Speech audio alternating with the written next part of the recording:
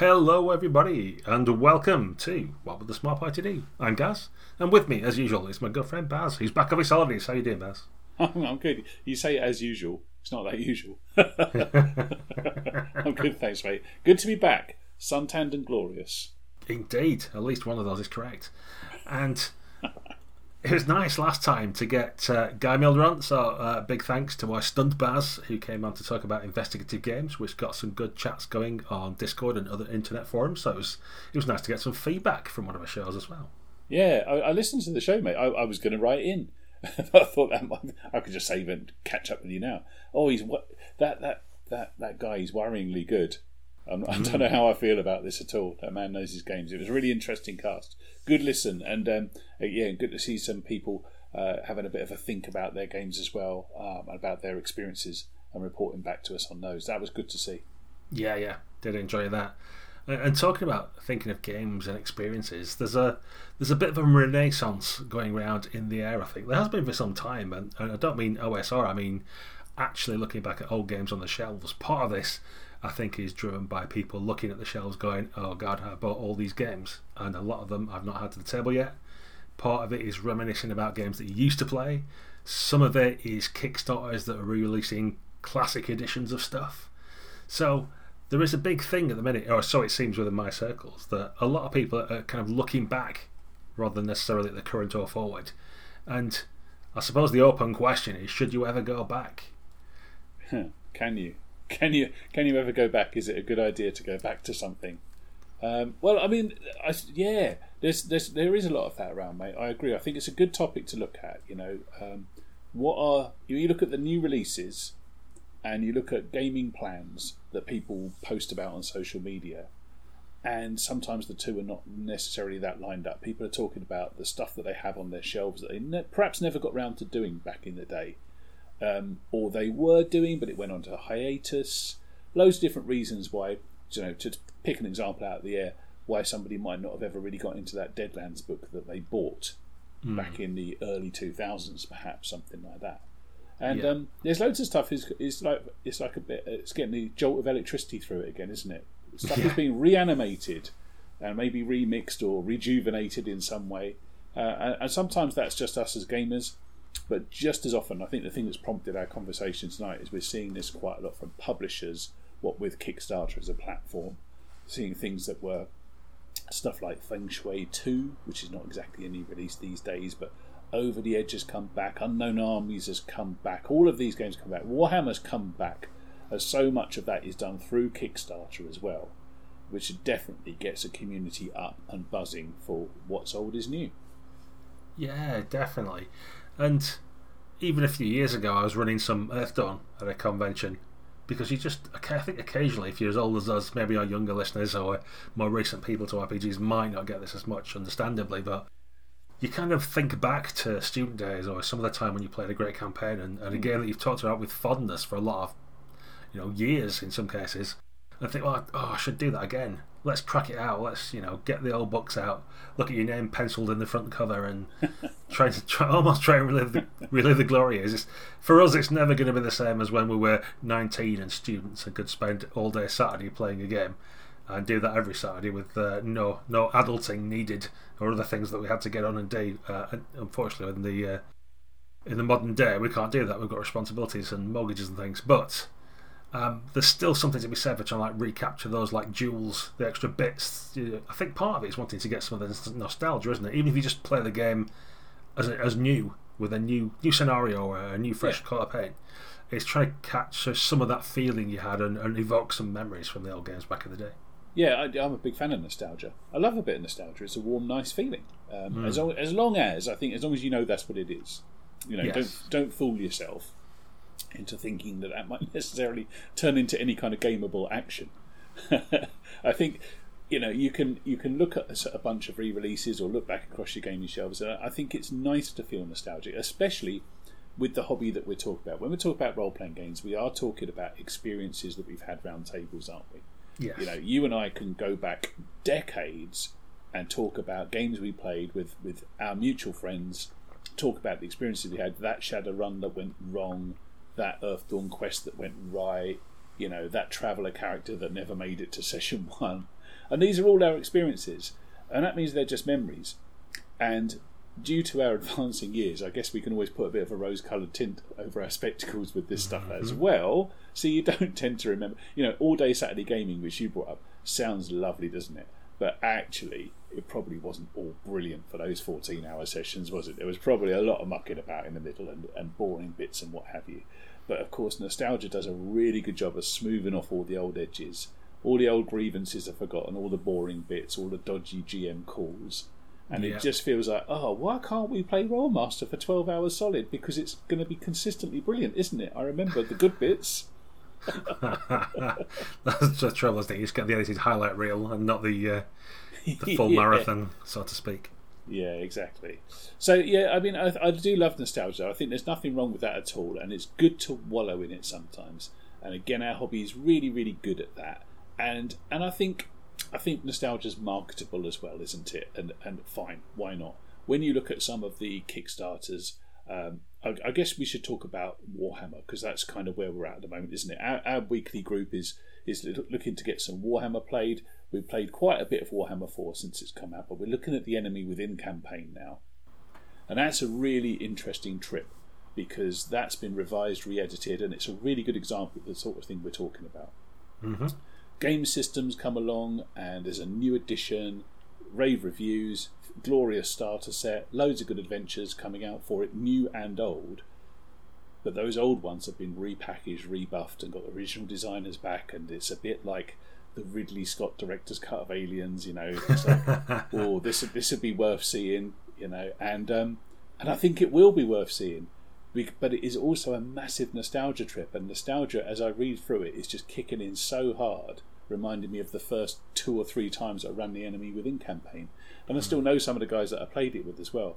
And it's such a driving force, because we've committed to getting it back to our table, haven't we? And I'm nervous about it. Is it going to live up? Can it live up to what we're talking about, what we're thinking about, what we're hoping for? You'd like to think so, wouldn't you? Yes. Part sort of things like, should we just do something new? Should we not touch that hallowed ground in case we profane it just by the act of treading upon it once more? But I think it's probably worth doing. I think the worry is, or the concern is, that you might have to fiddle with it to make it fit into modern sensibilities. Yeah. And like anything, as soon as you start messing with it, you don't want to end up with like that picture of Christ from the cleaning lady tried to retouch up and ended up with a completely different face on it. It was like looked like a Pokemon or something by the time she finished. Like you want to change it to make it good and make it better, but you also don't want to change it because you don't want to lose what's there. And there's a really weird thing when you've been somewhere before, and it might be, like you say, decades ago, so you've forgotten a lot of the fine detail, and you've just got the broad brushes. How much do you change things? Because I think, to be fair, for like Warhammer and many other games that we could mention that are now sort of republishing, the original stuff as it stood doesn't quite stand up to the test of time necessarily. There are definitely things in there that 30, 40 years later you wouldn't write now, and I'm sure the original writers wouldn't or anything, but there's a certain of its time element to a lot of stuff. That's absolutely the case with Warhammer. Warhammer back in the day, back in the late 80s, was very, very current. And by that, one of the nice things about Warhammer was that it was full of puns, full of really good little allusions to real life. And there's NPCs in the Enemy Within campaign that are based on Torval and Dean. Now that's not exactly cutting edge pop culture these days, is it?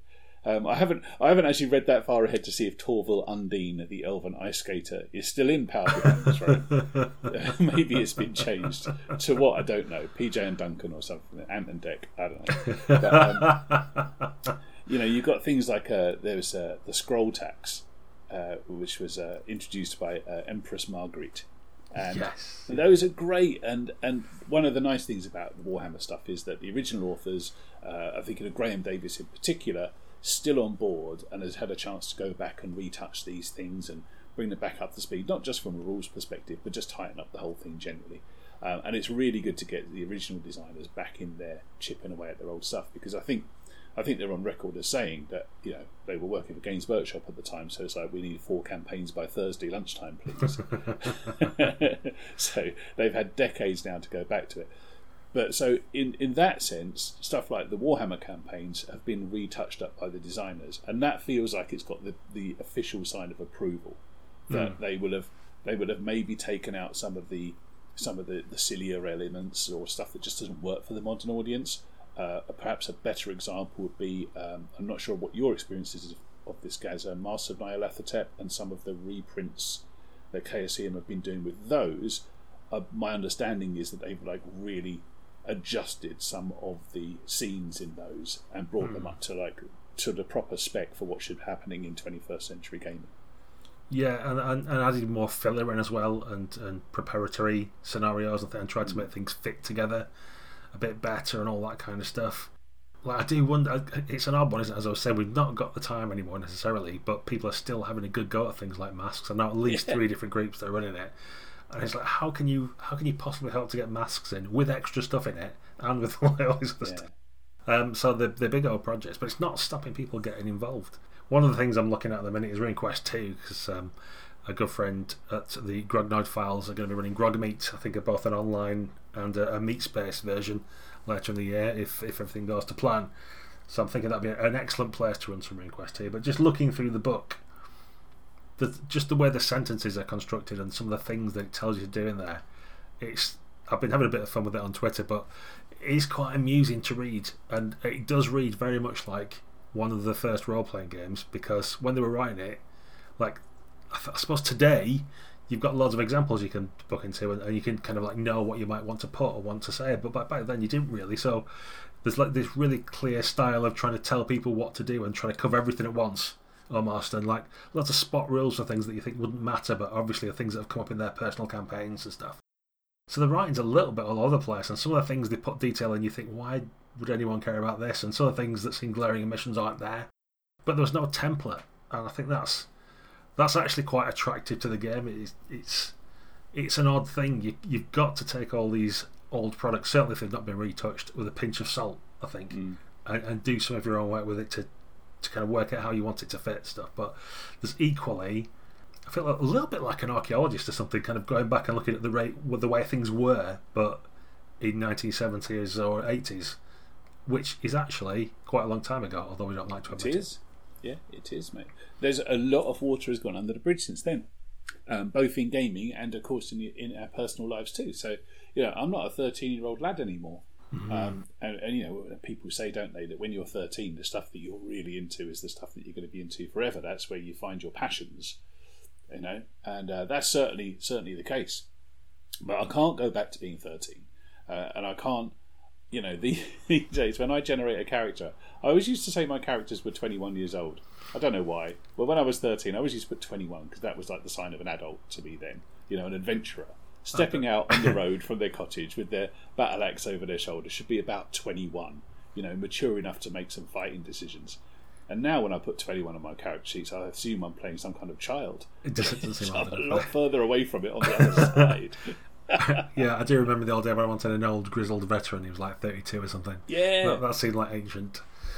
Yeah. Traveller adventurers. When you got, nobody ever took a traveller adventure from the 50s, did they? And now, of course, I'm thinking, what? I'm as spry as I ever was, young whippersnapper. I could journey on a far trader with anybody. Just give me a moment to get out of this chair, will you? And if you look at Pendragon when you have to start making engaging rolls, it's not good. No, it's not. So you can't ever really truly go back from that perspective, but you can go and try and rekindle the things that made you excited then can still make you excited now, can't they? So you tell me, Gaz, are you still like flicking the pages of Fangs or whatever it is, getting to like Scorpion Men and rubbing your hands together mentally and going, oh, lovely, the way you were back in the day? Well, not the way I was back in the day. I'm equally as excited, but in a different way. As you say, like initially back in the day, it was all kind of like a new world of exploration and discovery, and like, oh, what's this? Whereas now it's more like flicking through Cults of Terror, going, Thed. Oh, I forgot about Thed.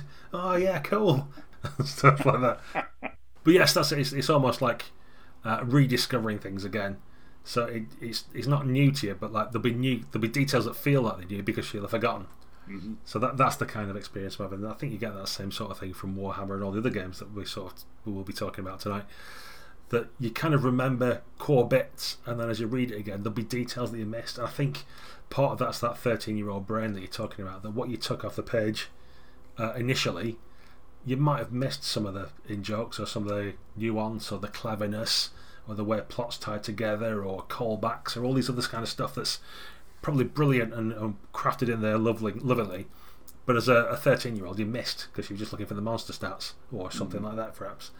So it's good as well to sort of kind of pick out gems from old books as well that you probably didn't even realise the first time. You read the words and didn't fully comprehend them. So I think that's one aspect as well when you're looking back, as well as, you know, the mist of time eroding some of the things that you remember and just you rediscovering. It's like when you watch a TV series that you haven't watched for quite a long time, and there's bits in it that you remember that guy gets shot at the end of the second episode, but you forget about the big reveal halfway through the episode about X, Y, and Z. You know, that kind of stuff. And having been through it several times, as we might have been for various campaigns, you've also got the experience of what happened with those players, which gives you almost like a forewarning of what could happen, and I think means you're better armed to run it again. I know you said you're slightly nervous about Enemy Within, but you know, you've seen 3 or 4 different groups go through each of the stages, so you've got some idea of what might happen, even though, as with any group of players, we could take it in a completely different direction or do something bananas. But you might have new stuff that you want to add based on what's happened previously, or even things that perhaps didn't go as well as you would have hoped, or look good on the page but didn't come off at the table. It gives you opportunity to kind of like add extra support in and, you know, build up some bridges and put some timbers against things that are a bit shonky and all that kind of stuff. What do you think to that? I think that's going to have to happen, isn't it? So if I get my copy of Enemy Within out and I've been looking through it, and I'm trying not to get out the old copies of the books and do side-by-side comparisons, because that's pointless. What we want to have is a good game. That's the agenda, isn't it? We want to have a good campaign. We want to play some Warhammer. We've gotten some of the old gang back together, and yeah, there's some nostalgia in it. But if the game's no good, then that's all pointless, isn't it? So I just want to focus all my attention really on making the game as good as it can be with the tools that I've got. And as you're looking through it, you're thinking to yourself, okay, so the guys at Cubicle 7 have done a really nice job of putting in little box outs, little grognard callbacks, so that if I wanted to, I could change some scenes so that for the guys who have played this campaign before, because for people who don't know, this is one of those campaigns that I know you've never actually played. It's one of the big ones, and you've not got it on your dance card, have you, ever? So, and a couple of the guys in the group have played it before, but not for decades. So there's some little call-out boxes where I can change some scenes so that they won't mind about some of the scenes playing out in a slightly different order or with different NPCs, or some secrets belong to other people, or they're not in the place where they think they're. So they can't. I'm not going to use the word cheat. That's not what it's about at all. But it's just they're not going to spoil themselves. By playing through it.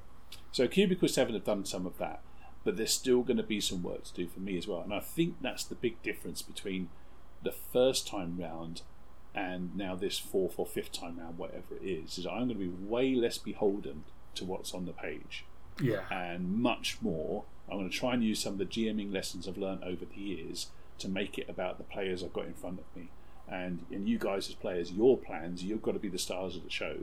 What you need to see happening is more important than perhaps what's happening with this NPC wizard who has to survive at a certain point to show up later on.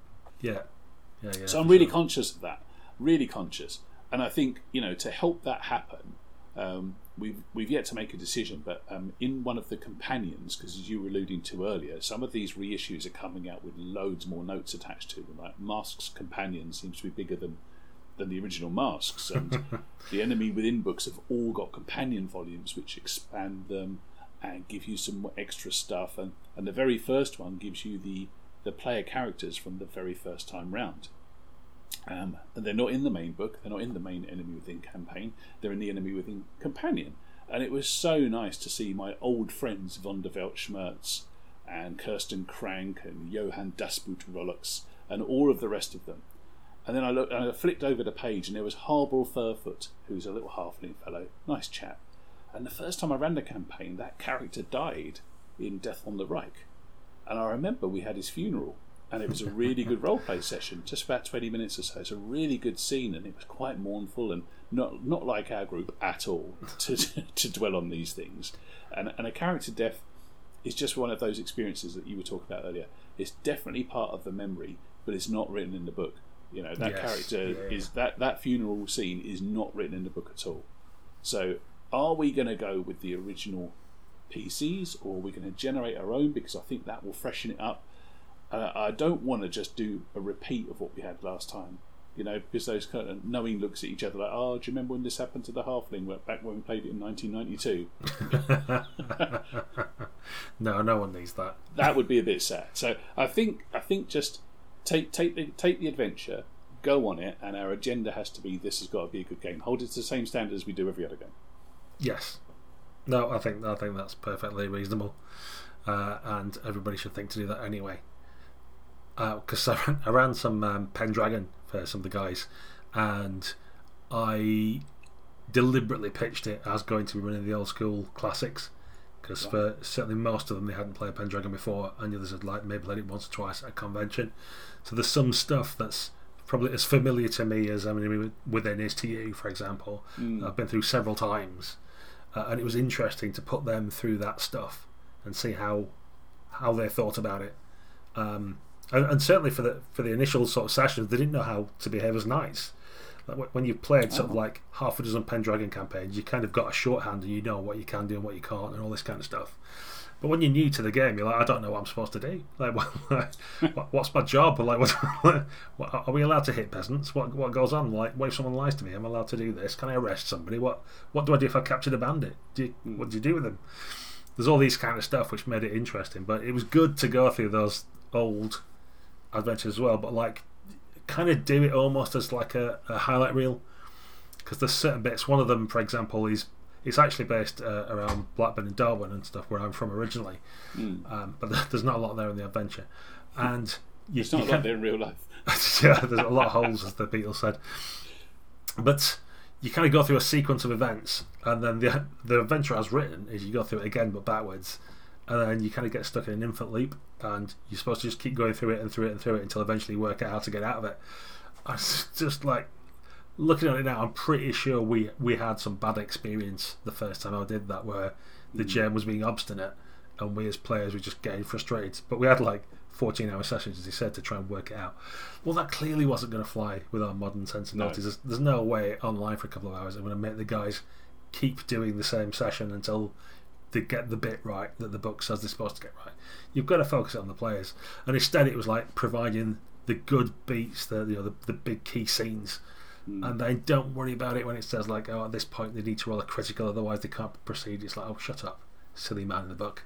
We're just going to do, what do you want to do, players? They come up with something cool, and we say yes, that works, or we roll some dice to see how well it works and that kind of stuff. So there's still a lot of good stuff in those old adventures and scenarios and campaigns, and I think that the secret is finessing it so that you make sure you get the good things out and get them to the table without worrying about perhaps some of the nuts and bolts that are holding it together in the background, because they don't quite work necessarily.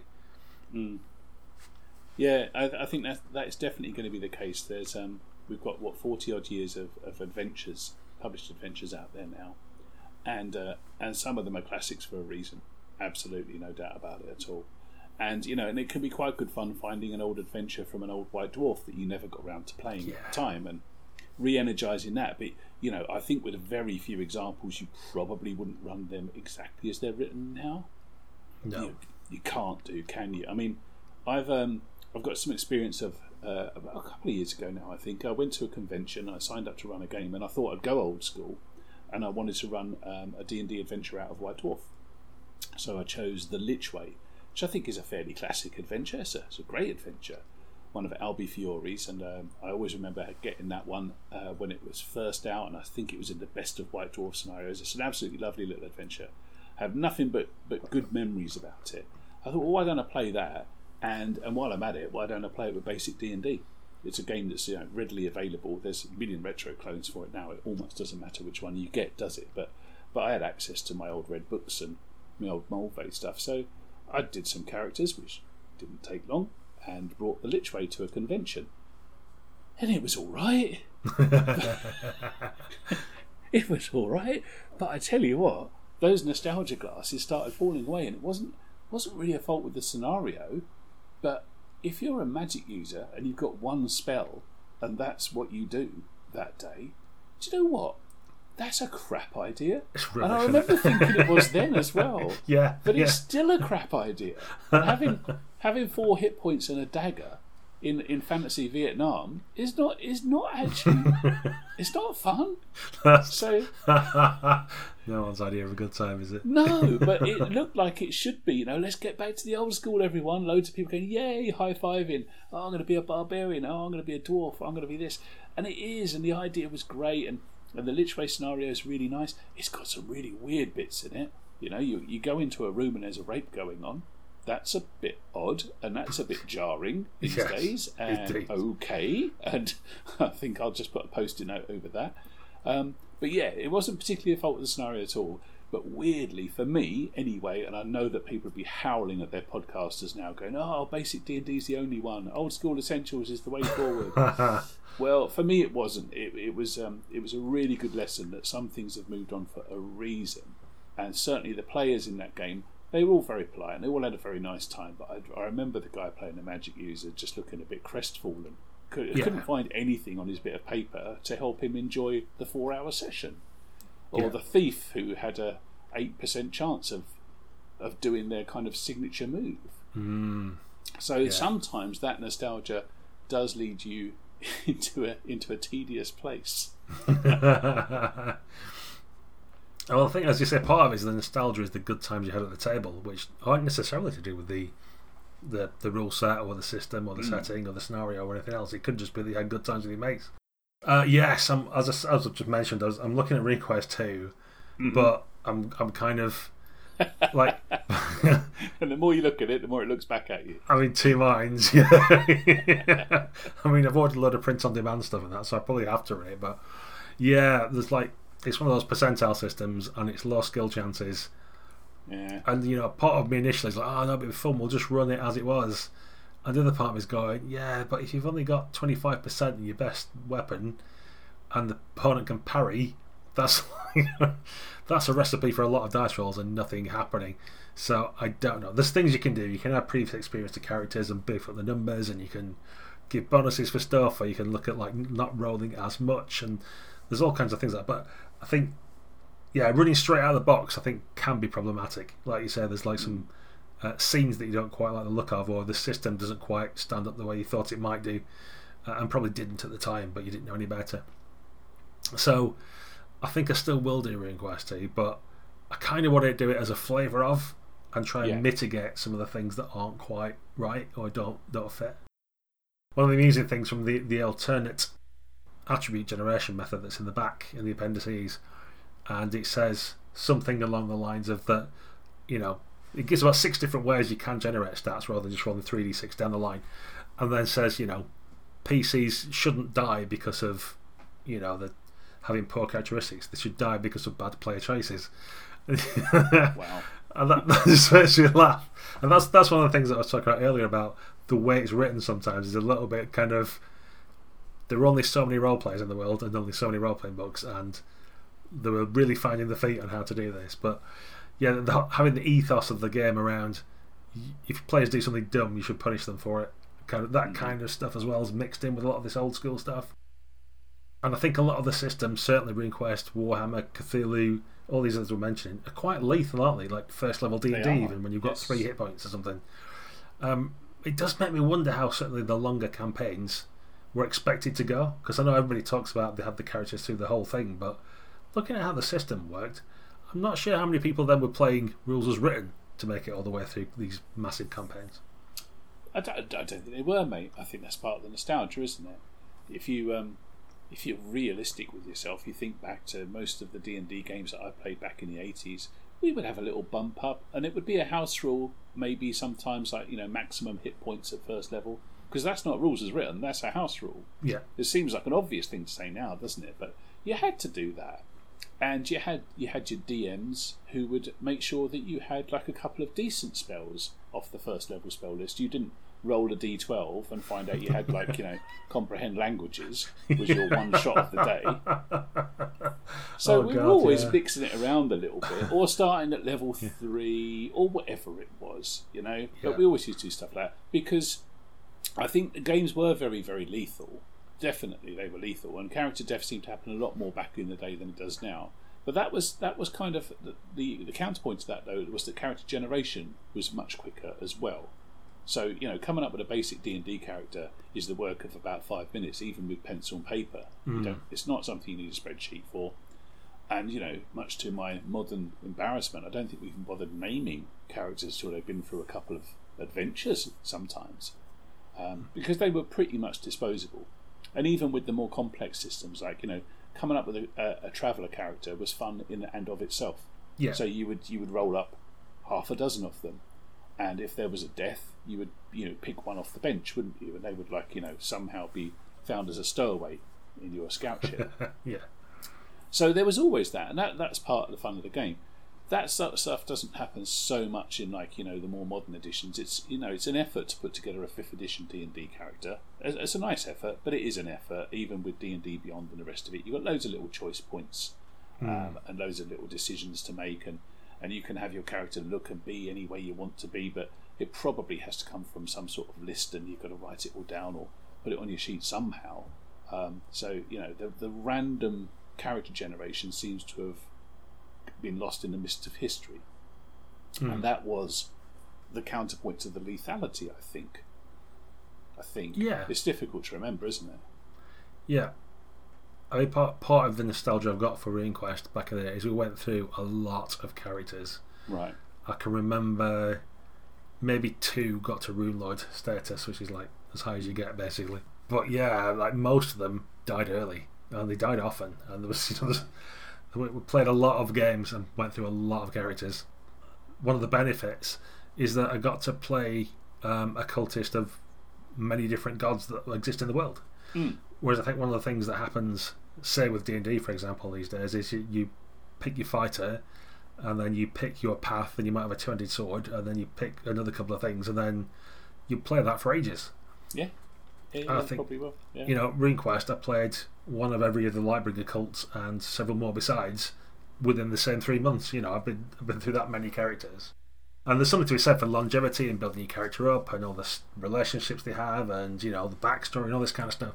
But equally, I think there is a benefit to be had from actually going through quite a lot of characters, and there's an interesting aspect to certainly something like Enemy Within, for example, where you're on a journey and it's going to carry on going regardless of some characters dropping in and out.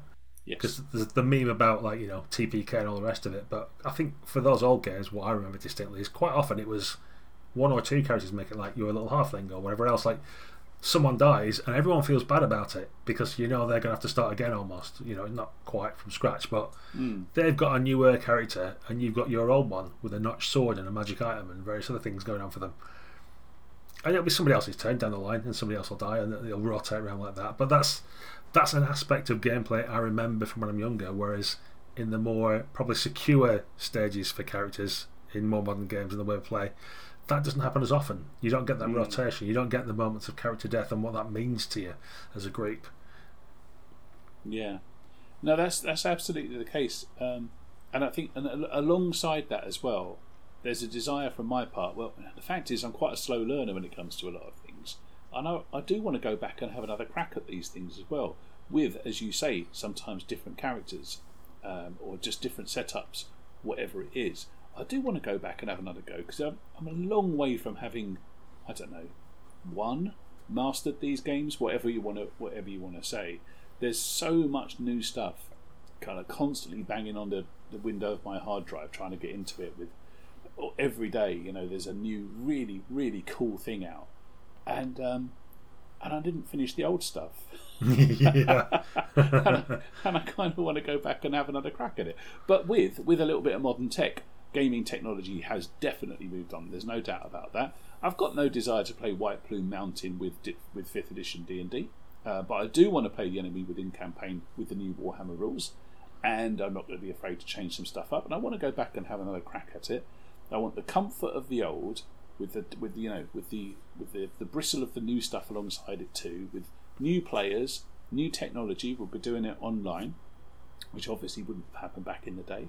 We've got all of the other community elements around it as well, where we can post up some stuff that's happening in our game and and hopefully some people go, oh yeah, I remember that bit. Yeah, this is what we did, which never had the chance to do outside the letters page of White Dwarf.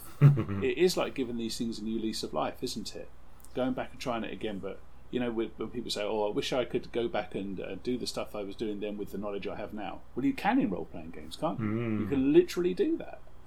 Yeah, that's interesting, and it gives you a little bit of element, like having the compendium online, for example, so that players can dip into the effectively the SID or whatever you want to call it, but like that's like back in the day when we had one copy of the rulebook between us and had to pass it around feverishly in between turns, and that it gives you some of that element. And like you say, talking about the Great Pendragon campaign or whatever it might be, that normally happens or used to at conventions where you met someone else who played the game that you played and has been through that campaign, and you finally met someone who's been through your experiences and you get to share them with someone. But as you say, we've got the internet now, so there's a world of people who've all been through that campaign that you can chat to, which is quite interesting. Yeah, shared experiences are a big deal. That's why Keep on the Borderlands is such a classic scenario. Not because it's a classic scenario, but it's because it's the classic scenario that everyone has at least had a go at.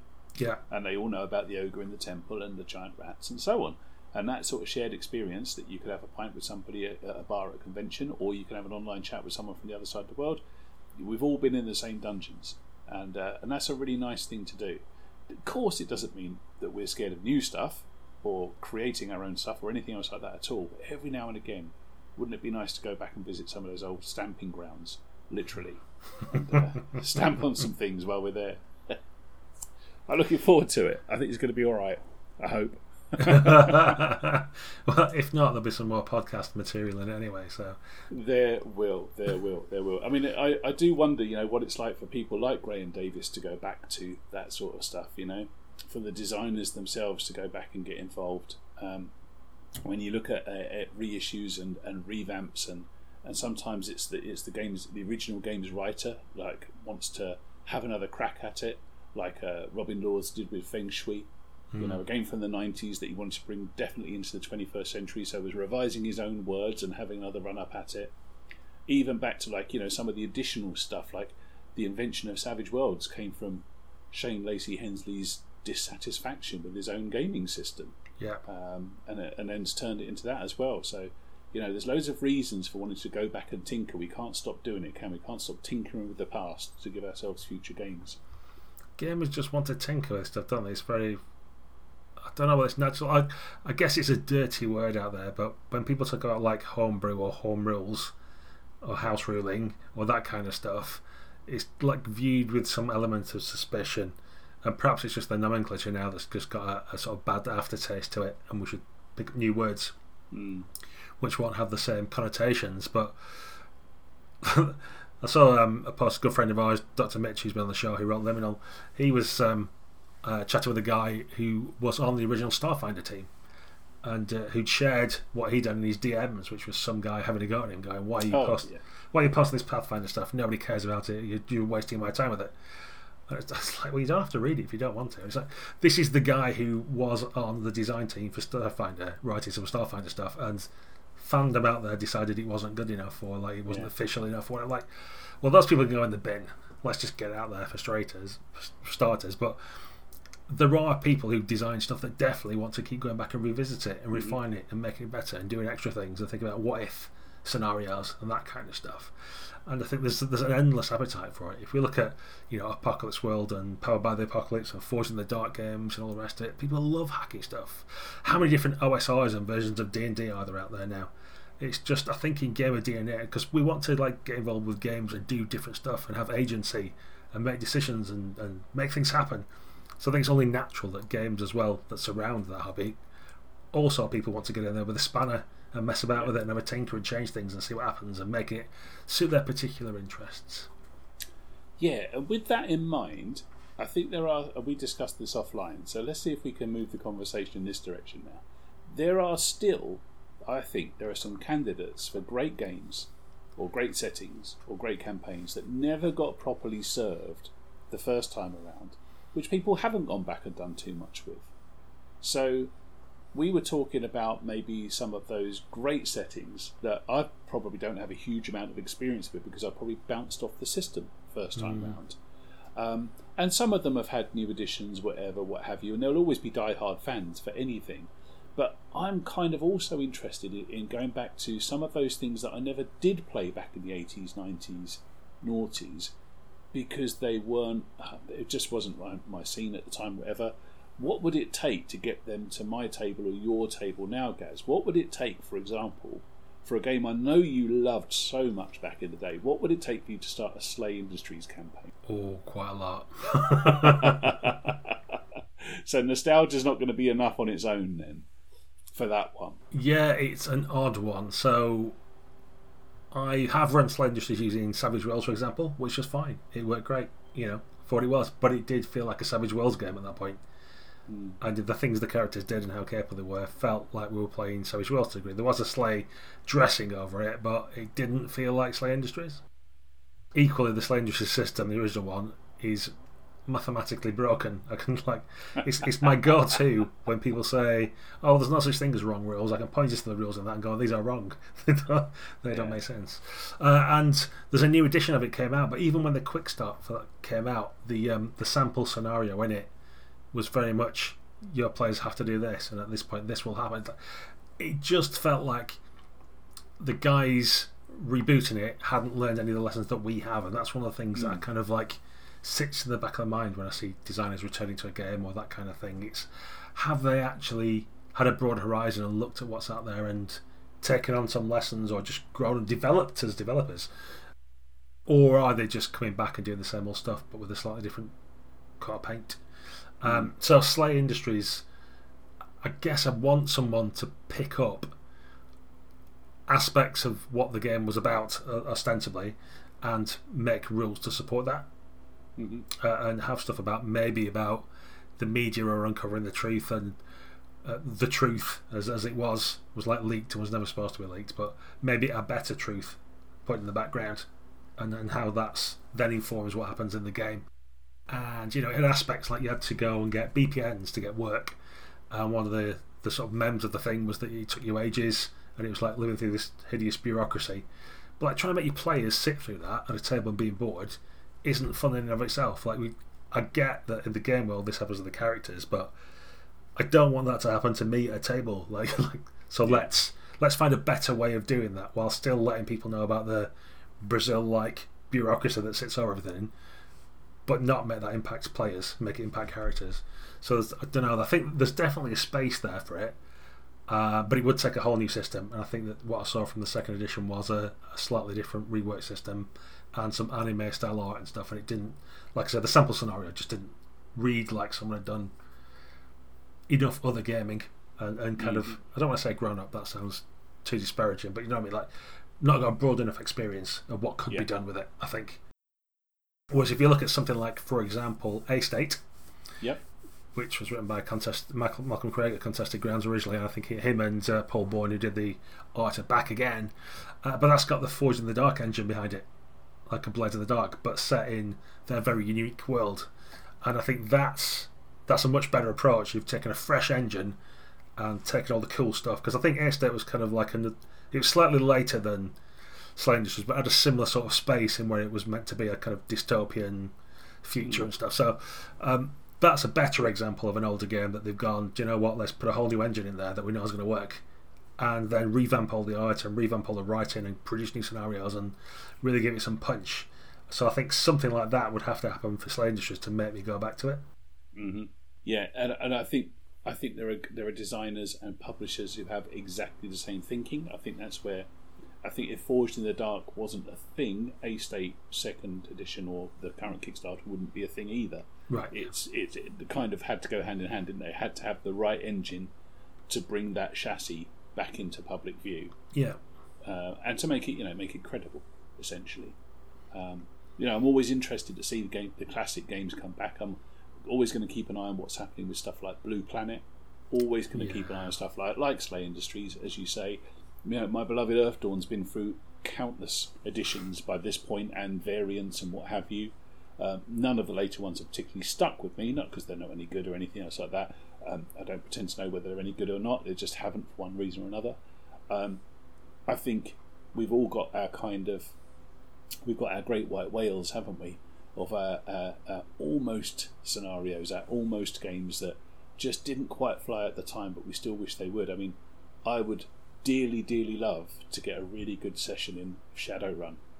And my goodness me, I've tried across various editions, what have you, and I've got a lot of love for that universe and the setting, and I've read more novels of Shadowrun than I've played successful games of it, which is some feat. I would love to give that a go. I can't see it happening unless, like you just said about Slay, it gets a fundamental working up from the ground up again. And interesting, Forged in the Dark might be the one to do that, as it is with so many things. Indeed. Another one it might work for is a cyberpunk type setting, Cyberpunk 2020 or that kind of stuff. Because I know Cyberpunk Red's out, and we've talked to a few guys who said they'll give us a one shot, but the reports I'm backing in from the troops, this is all hearsay, so I can't say for sure, but the system's not that much different than it was back in the day. Like it's changed, but it's of a similar style and a similar mindset from a design point of view and that kind of stuff. And it feels like there should be more you can do with it. And like reviewing those kind of old games, you kind of want to, whether it's Shadowrun or Cyberpunk, you kind of look at like, how do I do hacking things? Because you've got the old problem that one guy's a hacker and spends half an hour talking to the GM and everybody else sits around twiddling their thumbs. So how would you do that? Like, how's that involved in the game? And I know in one of the more modern iterations of Shadowrun, you can do hacking on the fly and kind of hack into people's smart links and do it in the combat round and stuff. But there's all kinds of aspects like that. But how would you get the dystopian future? How would that impact characters? How do they impact the world? What are they doing there beyond just a basic skill system? I think there's a lot more modern games that have design focus on what are we doing here, what are the characters up to, and how do we do more of that and make that highlighted, rather than just give people a bunch of generic skills and roll against some target numbers. Yeah, I agree, Matt. I think that my favourite modern games are the ones which look at the core activity first, maybe even just look at the scenarios first. What sort of things are you going to be doing? And then they build the system around making sure that happens, rather than building some kind of physics simulator and then dropping a setting into that. That's no slight against your toolkit games. I have a lot of fun with toolkit games, Savage Worlds being the poster child for my favourite toolkit game. And I know people have to prize GURPS books out of dead hands on occasion. But for me, I like those games where it's been built around that single concept. So, Blades in the Dark, which I keep coming back to, is built around heists, and every single bit of that game is like a Swiss watch. Everything connects to everything else, and I think actually if you take a piece out, the watch probably completely stops working and just spins off with springs flying everywhere. But as a whole, it absolutely delivers on its concept. So concept first, build the game around that. And that's where, when I am feeling nostalgic and I want to go back to something like Shadowrun, you think, well, that's got to be about doing heists in a sort of a techno near future, hasn't it? It's got to be about slick cities, betrayals and style and monobikes and that's what it's got to be about. And its old systems didn't necessarily deliver that feeling. Not Correct. The feeling that you would get as you're reading through the books or just looking at the front cover. And that's where the shame was. So, the nostalgia in me thinks, missed opportunity, want to go back and do that. But because no one's quite written that game yet, I don't know if I'm going to be the one to do it. So, because there is a, if you were going to bring Slay Industries back to your table, I know you've done it with Savage, but that's not an inconsiderable amount of work, is it? No. And there was another fan-based product, and they did a sort of like, I think it was like a 96-page book or something. Like it was like a big effort to put together a Savage version that was available on the internet for a bit. But then it does still feel like Savage Worlds and using a toolkit, so it feels a bit like lots of other Savage Worlds games that you might play. And the same happens with GURPS and all the other toolkit systems as you've mentioned. Yes, Blue Planet was one I was going to touch upon, because that again, it had two very different systems of the first couple of editions, but they both were simulationist, I guess we call it, if that's what you want to go for. Like, yeah, I think so. That's fair. Yeah. There's stuff in the setting, or in the system rather, that said things like if you get shot, it should hurt and it should take you weeks to recover. You think, okay, that's fine, but then what happens to a character when they get shot and it takes them weeks to recover? Does everybody stop? Does one player not? Do you have to have an extra character? What happens? Yeah, and it was a game obviously written initially by someone who cared, because there was all kinds of stuff about like pressure in the bends and how you come up from like airlocks have to acclimatise and how you come back from a deep dive, and all things about cetaceans and sea life and all that kind of stuff. So lots of really great detail, but what was missing for me, and then over like 3 editions or something I've still not really seen, is like, but how do you bring the cool stuff out of that and make it gameable? And that's the bit that's missing. Like, it may well be that if you get shot and it goes through, like, you know, your abdomen, it will take you 3 to 6 months to recover from that injury. Like, and you know, I hope none of our listeners get shot, or us for that matter. But I don't want that to be my game. I want a way around that. If I'm playing a sci-fi game, I want to go in a back to tank or something, or the system has some troop play element so that you will have backup characters, or you can play an AI and get plugged into something, or you know, whatever it might be. And that's just one trivial example. But the other thing with Blue Planet was there's quite a lot of different stuff you could do, and the game didn't really give you guidance on what to do. It's kind of like, it's up to you. You can deal with like the indigenous species, or you can be eco-terrorists, or you can be corporations, or you can be visitors, you can be fresh to the planet, or you can be fighting a corporate war. It's like, okay, these all sound cool things, but you're not really telling me how to make any of these work or how they work together. And there's some good scenarios, which is good. But again, for Blue Planet, I'd like to see a new Blue Planet that does the Blades in the Dark thing, but for being in an ocean world, or for being near future sci-fi, or something like that. I think there's space to develop a particular set of structures beyond just like what the shape dice you roll to really make that setting come alive. Yeah, I think that there's more to a game than its core mechanic. Yes. I think sometimes people talk about a system, and they're not talking about a system at all, they're talking about just the core mechanic. That's right, yeah. Whether that be a hand of cards or a D20 or whatever. Yeah. There's way more to a system than that.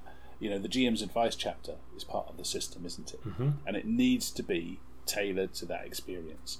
And that's when I get nostalgic about games that we played, it was all about the experiences of playing those games, not the experience of reading the rule book. So if the game never gets to the table because the system gets in the way, then it can't graduate to being something that you think about afterwards. You know, right. You can't have any memories of the games you didn't play. That's right. You know, it's really important. I think that game systems enable you to have the experience that you want. And that sounds like a really trite thing to say, but some of them actively fight against that. They fight against the experience they're projecting. And some of them have been doing it for a very, very long time now, which is why I get a bit frowny face about games. And I don't mean to rag on Shadowrun particularly, but I think it's kind of almost universally appreciated that the system setting matchup is not necessarily ideal. Not necessarily, yeah. And you can say that about many games that have been through iterations, but it's a game that just won't die. Much like your White Wolf games that I know you have a lot of love for. Vampire 5 feels like a very new game to me, in a very, very old setting now. This is like a 90s set of games, and you know, I'm nostalgic for things like Mage and Wraith. They were like my favourite elements of the old World of Darkness.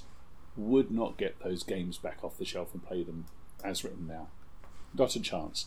I remember that you and I started playing the Orpheus campaign, which I thought was a lovely piece of work. No intention of getting that off the shelf and running it as is, but very nostalgic about those things. Yeah. I'm wondering what it would take to get me to play those again. I don't think I'd sign up for con games of those if people said I'm running a Wraith game using the original rules. I still don't think that would be enough. But I think I would try it with something different or something bespoke, or inspectors or Numenera rules or whatever it was that someone was bringing to the party. I would like to get back into those games. Could you get your White Wolf 90s vibe back easily, do you think, Gaz? I'm trying. I'm currently putting together a Vampire Dark Ages one shot that I'm going to try with our normal group because one of the guys is on holiday, so I'm going to try and give that a bit of a bash. And in the end, I've decided to use the new rule set, the V5 set. Right. Just because it's got some good bits in it. I think, again, White Wolf is definitely the poster child for what the book says the game's about and then what the system does are two very different things. Yeah. They're just not related at all. So I'd love to play a vampire using Hot War, for example, because it should be about hidden agendas, and you know, it would just fit perfectly. And a good friend of the show, Starkey Man, did a little treatment of it and how disciplines would work and all this kind of stuff. So that'd definitely work. But yeah, V5 again, it's an interesting one because if you listen to like Red Moon and some of the other live action or actual player podcasts that do it, even with people who are writing for Onyx Path and all the rest of it now, there's actually very little system in there. There's quite a lot of it's just the character interactions, and it could be a radio audio drama or something like that to a greater or larger extent. And I find that really curious because there is some like really nitty gritty mechanical difference that's happened to the system.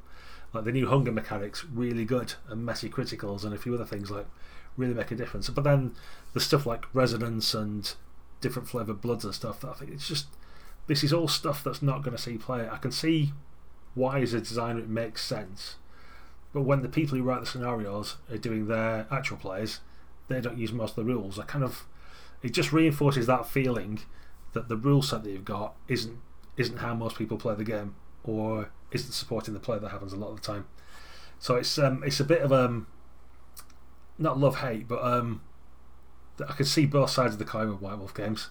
There's a lot of good stuff there. There's really rich backgrounds. Some might say overwritten. There's lots of purple prose, but there's plenty to get your teeth into, if you'll excuse the pun for Vampire. but equally, you almost feel like you're using the system. You're not fighting against it. Like I say, it's not quite at the extremes of this. It's somewhere in the middle, but it does feel as a mismatch there. And it'd be nice to have something different. I think I definitely would use Hot War if I was going to run a Vampire campaign, if I got the chance. I think that would work a lot better, because that gives you more space to talk about stuff with less dice rolling, which seems to be how a lot of people want to play a Vampire. And it's therefore interesting that people can get quite, like, people die on a hill about systems, won't they? Certainly get this with Cthulhu fans, for example, about BRP and stuff. And that's a similar one, that the way I see Cthulhu played a lot of the time involves, we have the roll the dice roll session. It's like, okay, that's fine, that's cool, I've done that myself. But then why do you get so uptight about slight rule changes in the BRP system? Because it seems that most of the time you play, you don't use it. And so there's that kind of thing. And I think that ties back a little bit. I'm going all over the place here, sorry about that. But that kind of nostalgia thing, a lot of the old school games were the D100 type games, and a lot of time people just wanted to roll some percentiles and then make stuff up and carry on going. And it was more about the stories they were making and the character interactions and getting immersed in the world and all that kind of stuff. And the system was very much secondary. And I think in the more modern age, there's a lots of system stuff you can use to help with the story stuff that we didn't used to have. So it's an odd one. Yes, Vampire, Werewolf, Wraith, Mage, all those games, there's still lots of good stuff there, and I'm definitely going to dive into it. But it's probably partly in spite of the system rather than the system helping. Yeah, I think that's fair, mate. I think that's absolutely fair. There's no doubting that games with terrible systems, you can still have very, very good experiences, and people do on a regular basis. And sometimes people play entire decades-long campaigns using a suboptimal system because they don't use that system. That's why it plays, because they don't use that system, and that's absolutely fine. There are plenty of people, myself among them. I played a very, very long, more than one campaign with Advanced Dungeons and Dragons. But if we're really honest, we weren't really playing Advanced Dungeons and Dragons a lot of the time. We certainly weren't using the comeliness stat, thanks very much. And we were opening the basic rule book for some of the monsters, and we were levelling up when we thought it was appropriate, and all of those things, and that was absolutely fine and natural. But of course, back then as well, you wouldn't be writing into Dragon Magazine every month defending the system that you weren't using. Because it wouldn't be necessary, because it would be absolutely assumed that what you did around your own table was up to you. Mm-hmm. So if it's working for you guys, then happy days. But then you don't necessarily have to go out and die on that hill of your system. No. And we can all take it personally sometimes, can't we, with systems? It's easiest to do. Yeah. I'm perfectly happy to say that I'm a big fan of Shadowrun, but I can't play it. And because the system won't let me, and I don't like the system. But that doesn't stop me being a fan of Shadowrun. Yes. Or a fan of the people who play Shadowrun, or the people who design it, frankly. You're all good people in my eyes, but it's just the mix isn't right for me. Yeah, and as always with the podcast, all the stuff we're talking about now is just our preferences. It doesn't mean to say that anyone else is having bad, wrong fun, or can't or shouldn't do something else. Other opinions do exist. Absolutely. And I think when we're talking about, is it possible to go back to the loves that you had years, sometimes decades ago, I think it absolutely is possible. I think it's even encouraged these days. And looking at Kickstarters and how publishers are acting and the sort of things they're bringing out in prestige formats, it's absolutely a thing. Will it be the way it was back then? Well, I don't think it can be, and that's all right. So for me, we'll see how it goes. But I'm looking forward to giving it a go, eyes wide open, and I'm not going to be beholden to old tech just because it's vintage. Right. If we've got slicker ways of getting the same output, I think we'll go for that. And let's not tell the designers, I'm sure they wouldn't mind anyway. Absolutely. And most of these old school books have that golden rule in saying, do what you want, this is your book now, play it how you want, change things. That's always been in role-playing books as long as I can remember. And there's actually lots of really good scenarios, as we've mentioned, and good campaigns, and you might run them exactly as written, and some things might need a post-it note sticking over or some extra bits putting in or whatever, but there's actually tons of really good writing and good ideas and great characters and nice setups and cut scenes and action pieces and whatever else. So yeah, definitely worth going back and reminding yourself of some of the great writing and work that's been done over the last 40 years or more. Well, talking of nostalgia, we probably could go on for many more hours, but that's enough for our listeners, I suspect, as the hour's up. So let us get our cup of Horlicks and retire with our old books from back in the day with the yellow pages and leaf through them and get all misty-eyed about the games we used to play when we were 19 and at university. Yeah, let's start making some little handouts out of our school exercise books and dipping them in tea and preparing ourselves for the next time we can get around a real table, which I think is now nostalgic as well, isn't it? How long It is. It feels like table? Blow the dust off your dice. It's coming soon, I think. Yeah, and a big thanks to all our Patreon supporters. Anyone who supports us on social media, has a chat with us, gets in touch, gives us questions, topic ideas, guest suggestions, all that kind of stuff. Without you guys, we would not carry on to do this probably. I mean, to be fair, me and Baz would probably chat. We'd not record it anymore. That's the only difference. But yes, thanks Patreon supporters particularly, and we hope you enjoy the Happy Patron, which we're now producing every month with all kinds of puzzles, articles, scenario bits, and other tidbits for our supportive listeners. Yeah, let us know if there's anything else you want in the Happy Patron, by the way. Please do join our Patreon campaign. It really does keep the wheels on this car. And that little mini zine that we send out every month is becoming a thing of joy that's going to be compiled up at the end of the year, I'm sure, and it's turning into quite a nice little body of work now.